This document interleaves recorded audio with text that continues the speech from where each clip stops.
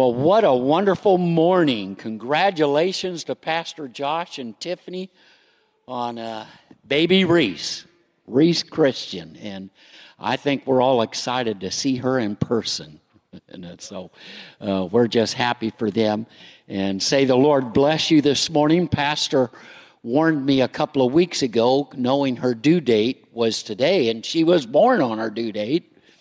So he gave me fair warning and said, be ready, because I'm not planning on speaking the weekend she's due. So we just thank the Lord that the baby has come. Things are fine, and our prayers continue with them. This has been a special weekend for us. Let me just mention, as you know, many of you know, my wife and I have had the privilege and honor the past couple of years to serve with a Christian ministries in the national parks. And a year ago, we got to serve all summer long in the Grand Teton National Park and Christian ministry. This year, we were at Mount Rainier National Park in Washington. Well, last year at the Grand Teton, we had 16 on our team, and all of them young people, college age, and of course that's right where we're at. We love it. And we had a grand time and really became like family. And this weekend, we've had a reunion. And so it is a thrill to have some of our Grand Teton members here this weekend. They've come from all over Mississippi, Indiana, and Michigan. You all just kind of wave, raise your hand. So we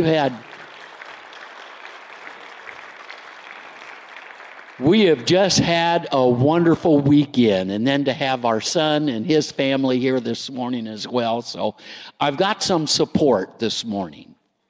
So I'm thankful for that. Amen. Well, this morning, I want to minister on the thought, and I want to thank the praise team, and Pastor Brandon. I almost thought, boy, the way the songs were going and Pastor Brandon's exhortations, I thought, I don't need to preach this sermon. It's been preached. So praise the Lord. Isn't that good how the Lord works? But I want to minister on the thought this morning, Peter, a lesson in hope. How many knows we all need hope? We never get to a place in our life that we don't need hope.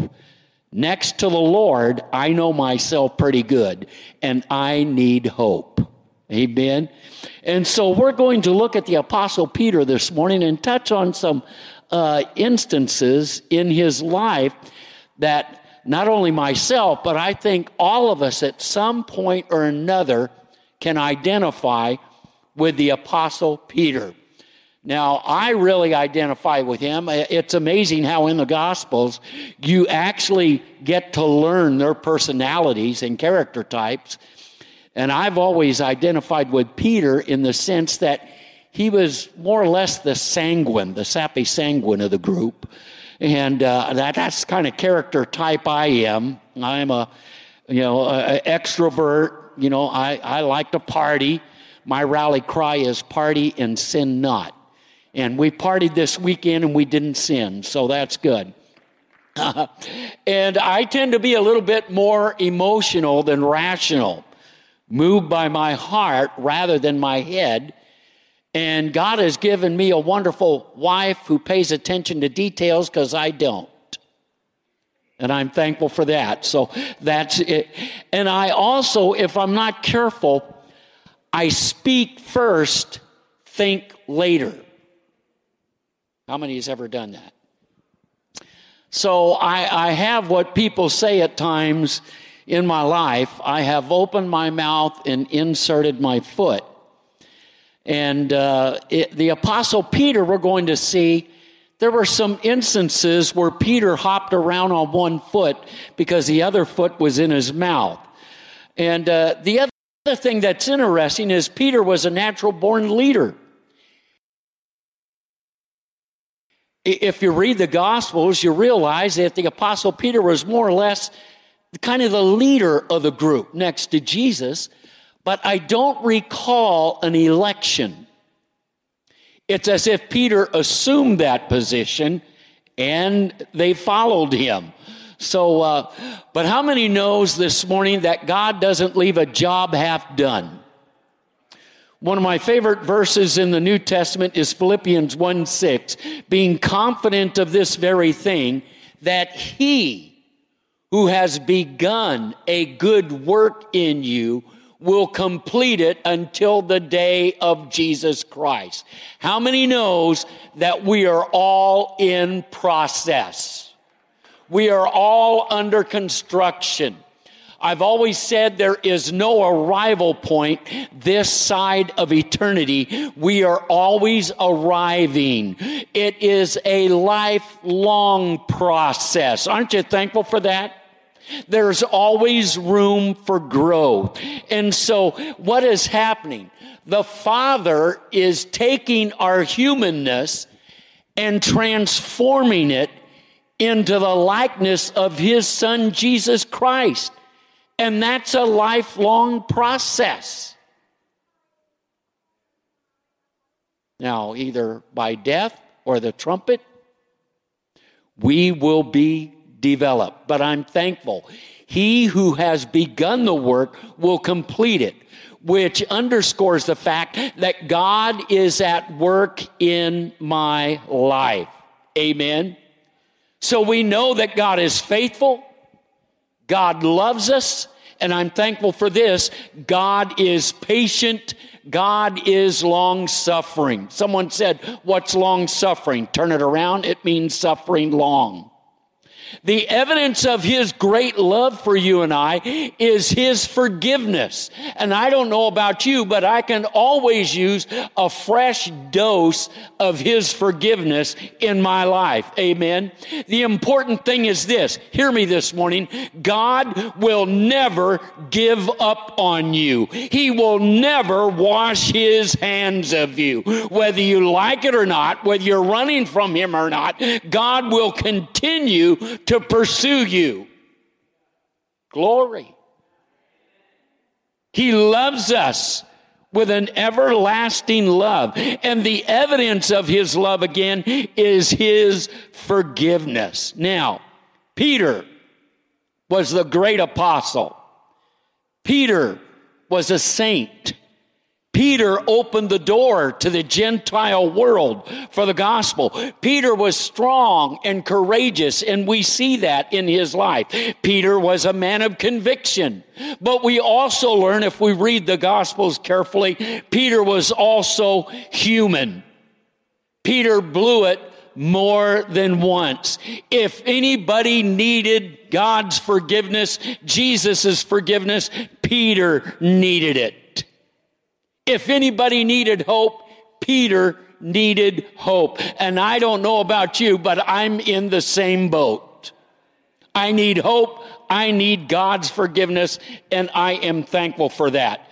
John Ortberg said this: if there is one way that human beings consistently underestimate God's love, it is perhaps in His loving longing to continuously forgive us. Aren't you thankful for that? Look at John chapter 21, and then we'll come back to it later. John chapter 21. Many of us are acquainted with this scripture text. John chapter 21, verses 15 through 17. It says, when they had eaten breakfast, Jesus said to Simon Peter, Simon, son of Jonah, do you love me more than these? And he said to him, yes, Lord, you know that I love you.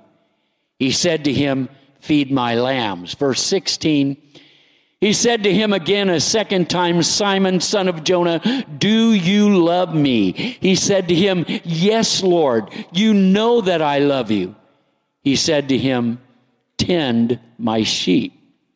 Verse 17, he said to him a third time, Simon, son of Jonah, do you love me? Now note, Peter was grieved because the Lord said to him the third time, do you love me?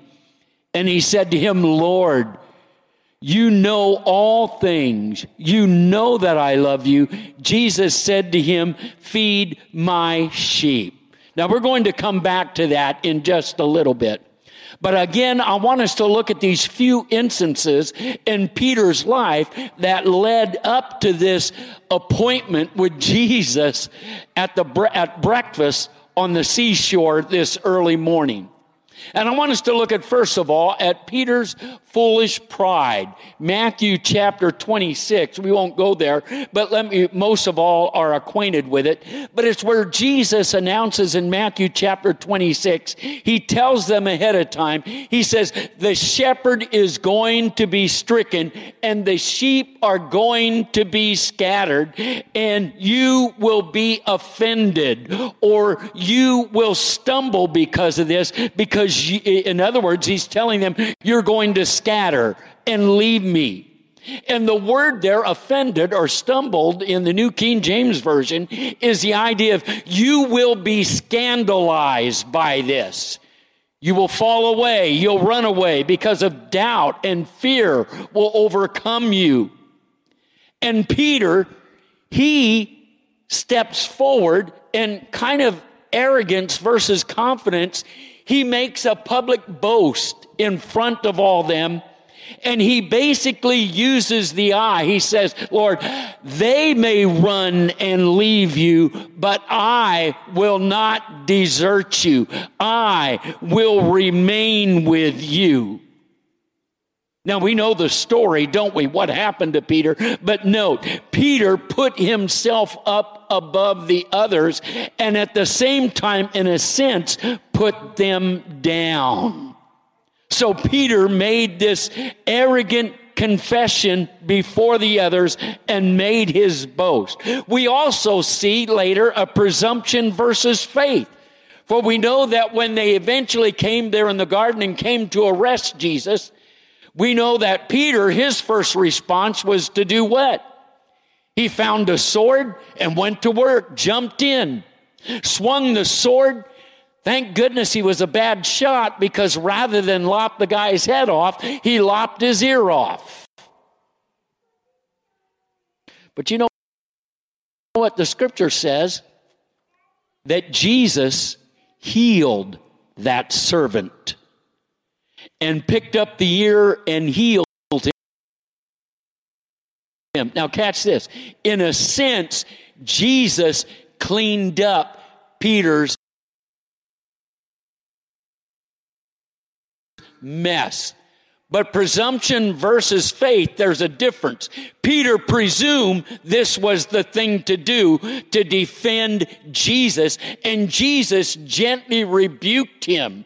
After Peter went into action, Jesus told him, put away the sword. For those who pick up the sword will die by the sword. And then he healed the servant. And I've always thought, can you imagine what that servant thought after Jesus healing his ear?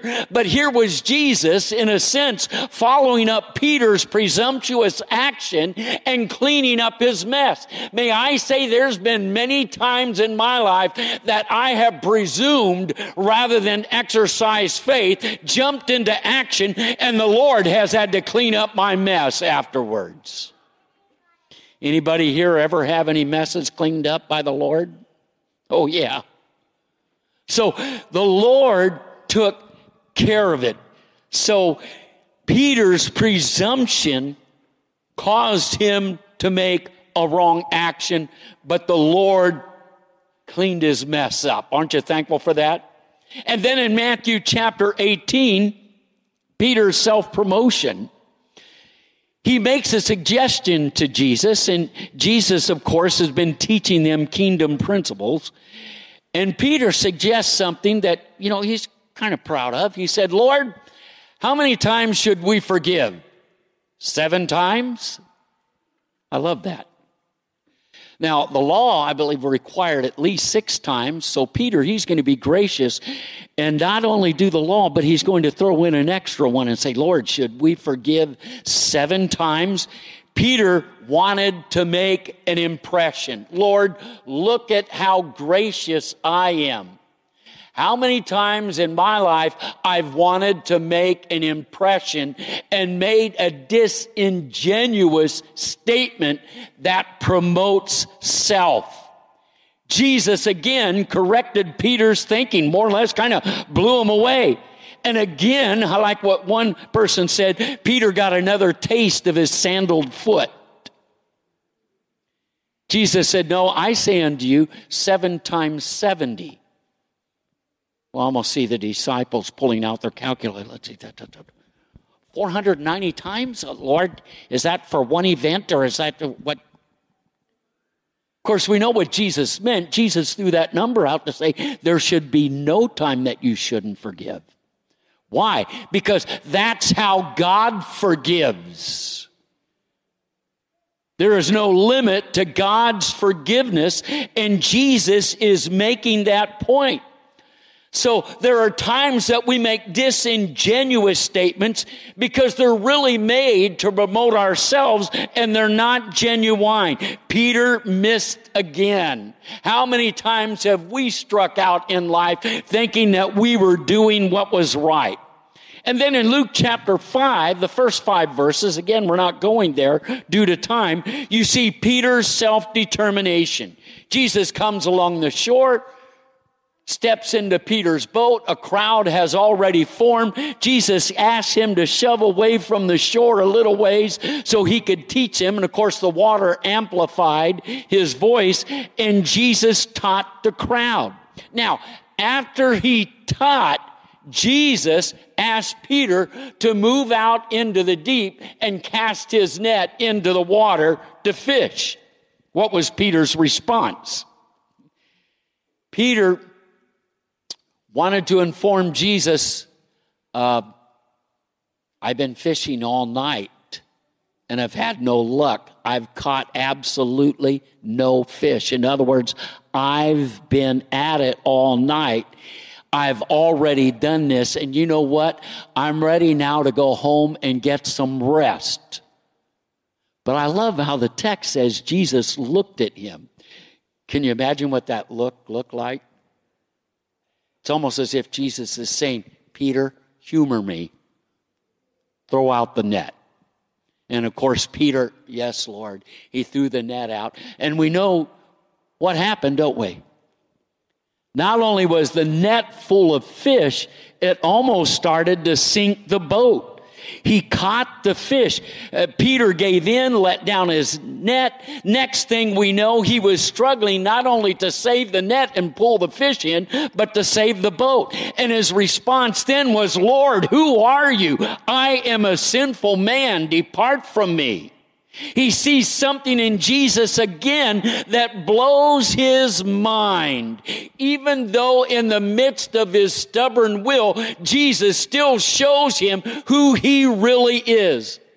There have been times in my life, as I'm sure in your life, that we have blown it because of our stubbornness and our self-will. But rather than Jesus rebuke us and leave, he works with us and says, no, do it again, humor me. And then we see the power of God in action in our life. And we are humbled and awed at God's faithfulness again, and again.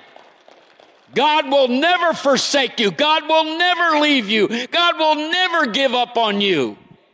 Why? He who has begun a good work will complete it until the day of Jesus Christ. Let me tell you, friend, God is at work in your life even when you don't think he is at work and he's left you. Glory. Aren't you thankful for that? He will never give up on us.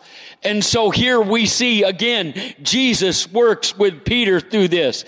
And then in Matthew chapter 16, verses 13 through 23, probably the one time the Apostle Peter smacked a home run. Put it in baseball terms. He knocked it out of the park. Jesus is with the disciples there in Caesarea Philippi. And he asked them the question, he says, who do men say that I am?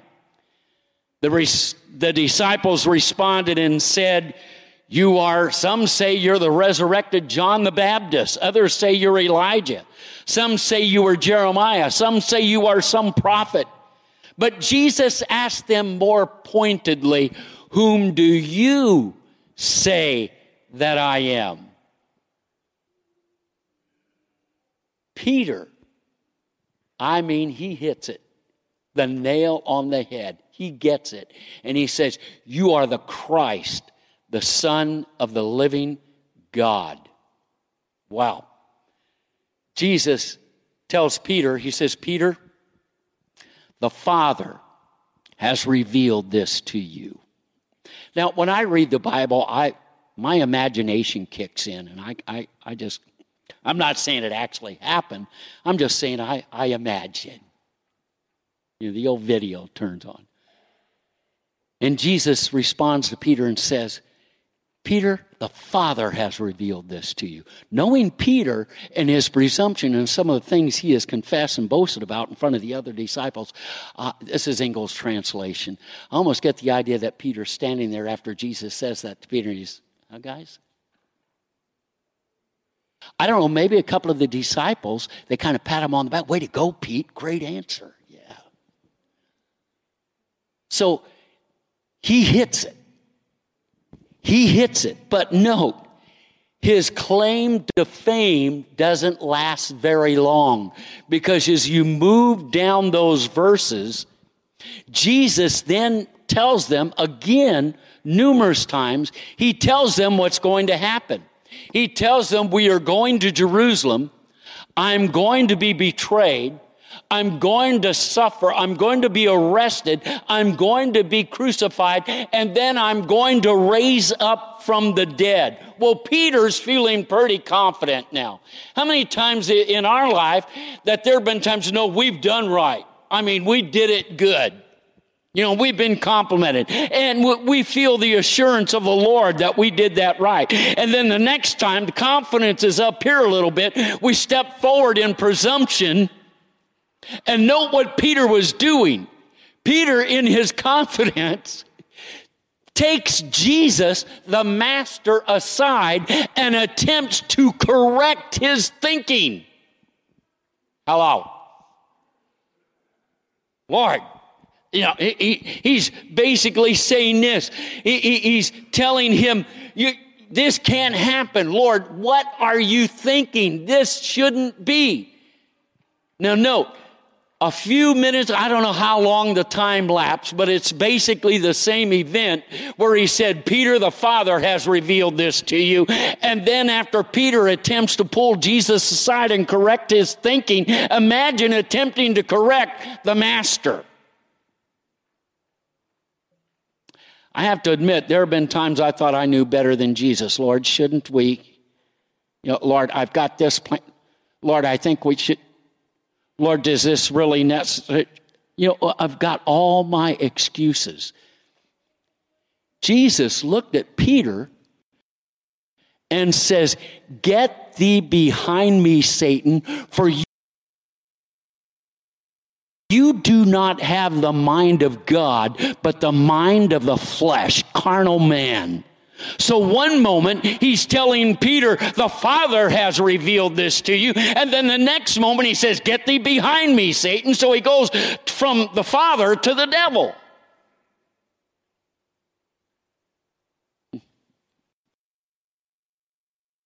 Imagine how he felt then. His fame didn't last very long. How many times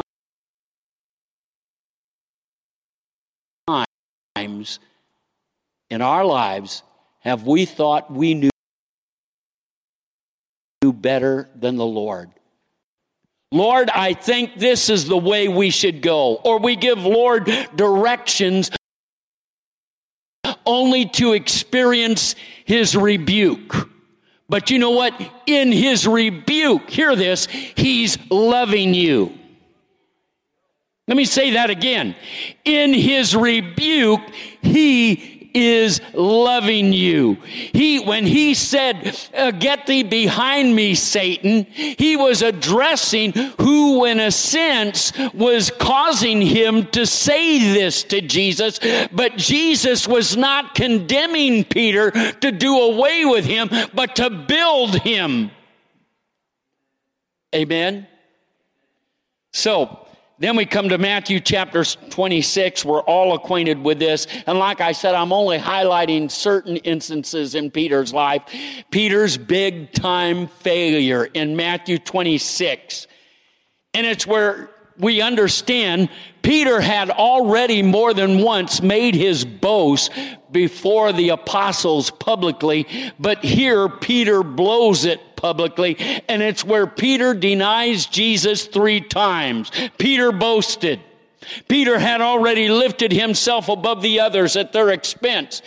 Peter was prayerless and asleep while Jesus prayed. Peter was self-absorbed and self-centered.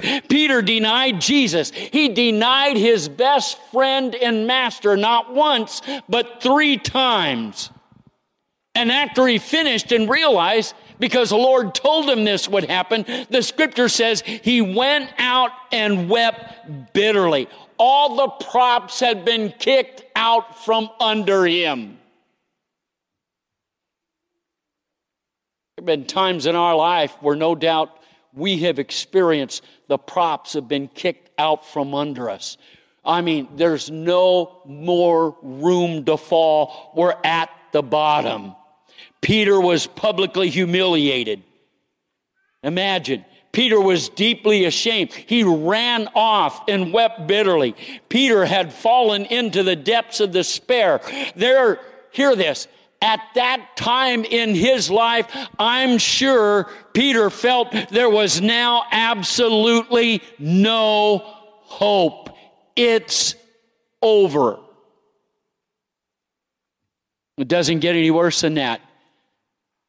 Denying the Master, denying the Lord. His worst fears had come upon him, and he's wrestling with the question, how could I have done this? Have you ever been there? How could I have done this? No doubt he didn't want to see anyone, didn't want to talk to one, and he certainly didn't want to see Jesus and see him again. It was bad enough that when he denied him, Jesus had told him, note, very important, don't miss this. Jesus knew he was going to deny him. He told him it would happen. Before the rooster crows, you will deny me 3 times. So he knew it. And the scripture says that when he denied Jesus, the rooster crowed, and Jesus was passing by with the elders, taking him to the court, and Jesus turned and looked at Peter at that moment after he denied him, and Peter went out and wept bitterly. Note, Jesus knew Peter would deny him. Hear me this morning. There is nothing about you and I that will ever surprise the Lord. Let me say that again. There is nothing about you or you will do that will ever surprise the Lord. He fully knows who you are. He knows you better than you know yourself. He knows what's coming down the pike, and yet his love and faithfulness and forgiveness remain steadfast. Aren't you thankful for that? In other words, there's nothing you can do right now to cause God to love you any more than he already does, and there is nothing you can do right now that will cause God to love you any less. Glory. That's love that's beyond human. We deny Christ in different ways. We have denied him through disobedience, through sin of omission, not just commission, our lack of awareness of his presence in our life, our distraction with the cares of life and the things of this world. We give him the leftovers, and what's left over is not very much. We're busier than what God intended us to be. Through fouled up priorities and inverted sense of values, we can deny the Lord in certain ways. We are blinded by our own self-will. But aren't you thankful Jesus remains? Even though we don't. He's faithful, even when we're not. So back to John chapter 21. We've already read it. But let's look at this. Jesus is doing something special at that fireside that early morning. How many knows loving Jesus can be a painful experience? Amen? Loving Jesus can be a painful experience. 3 times Jesus had appeared to his disciples after the resurrection. And the previous 2 times, interesting, nothing was said of the Apostle Peter. There was nothing mentioned about him stepping forward or saying anything.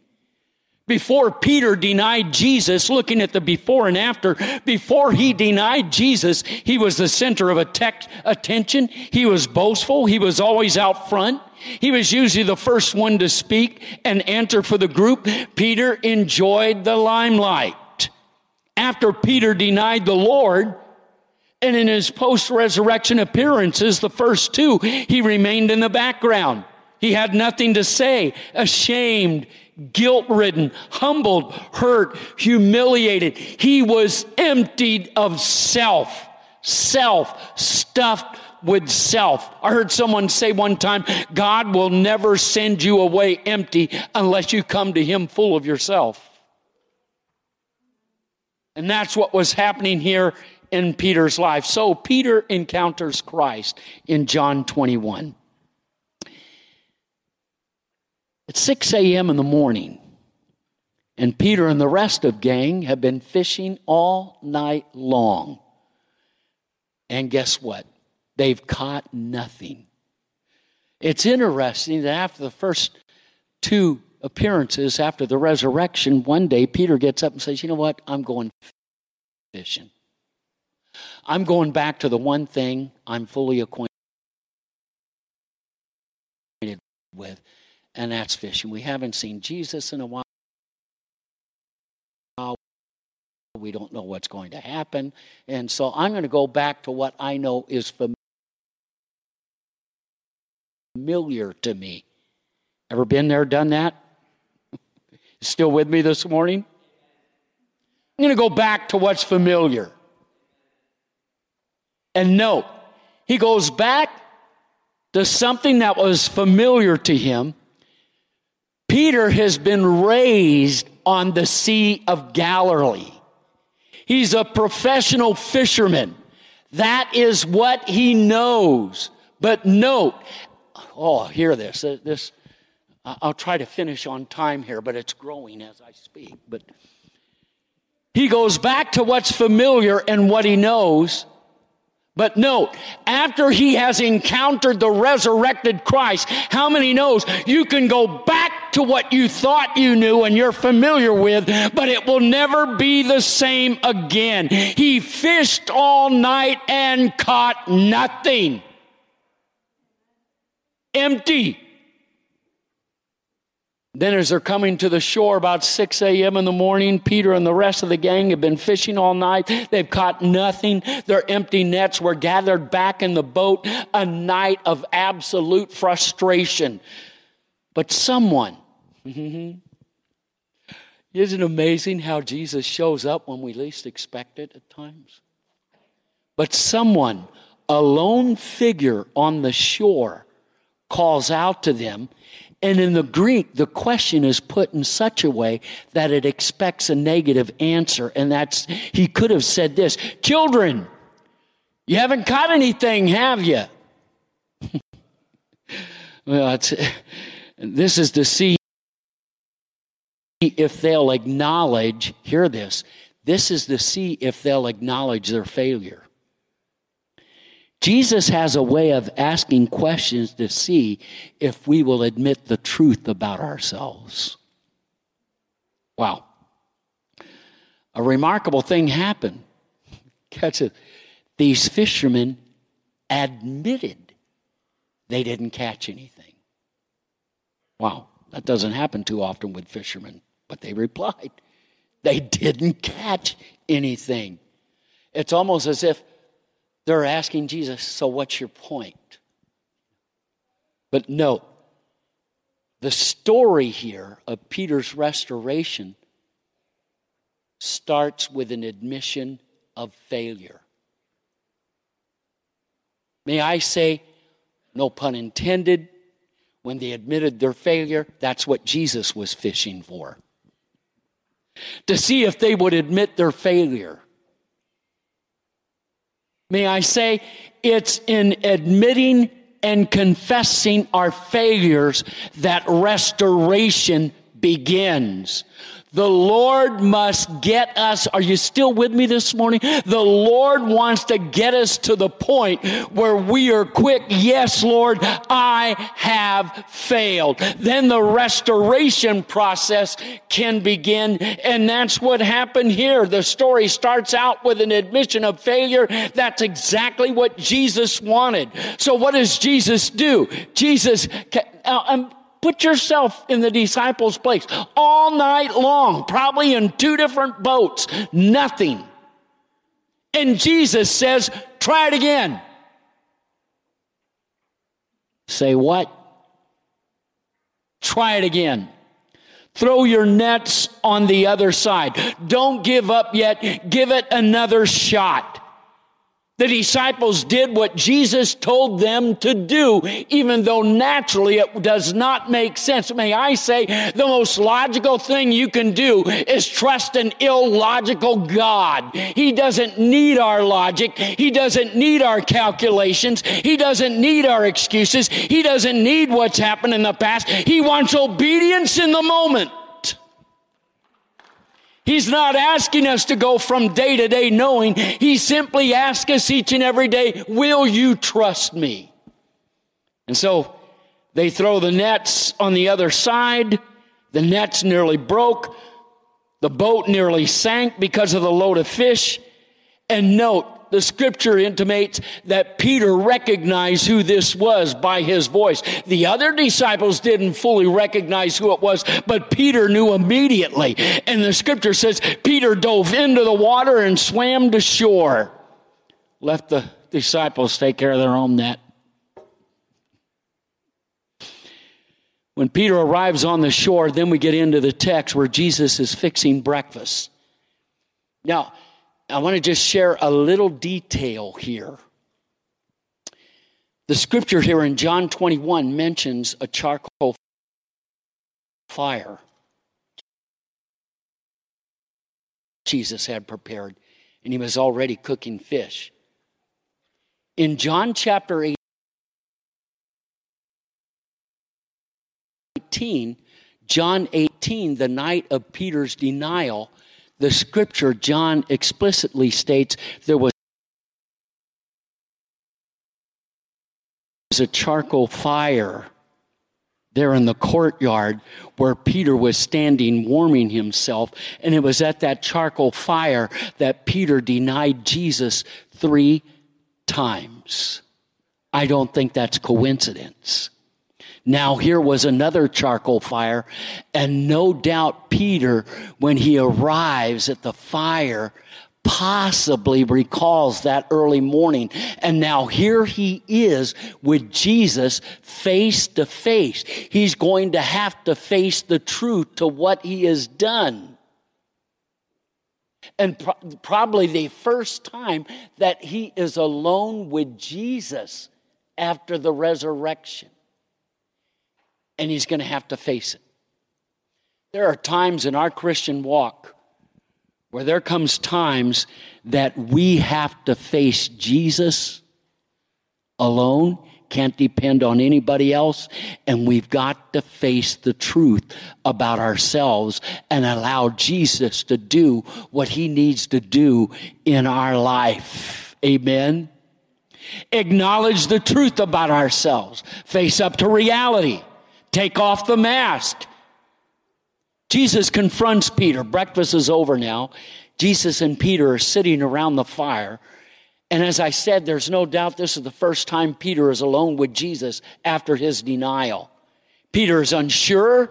I mean, I'm putting myself there. We can only imagine he's unsure. He's unnerved. He's been alone with Jesus.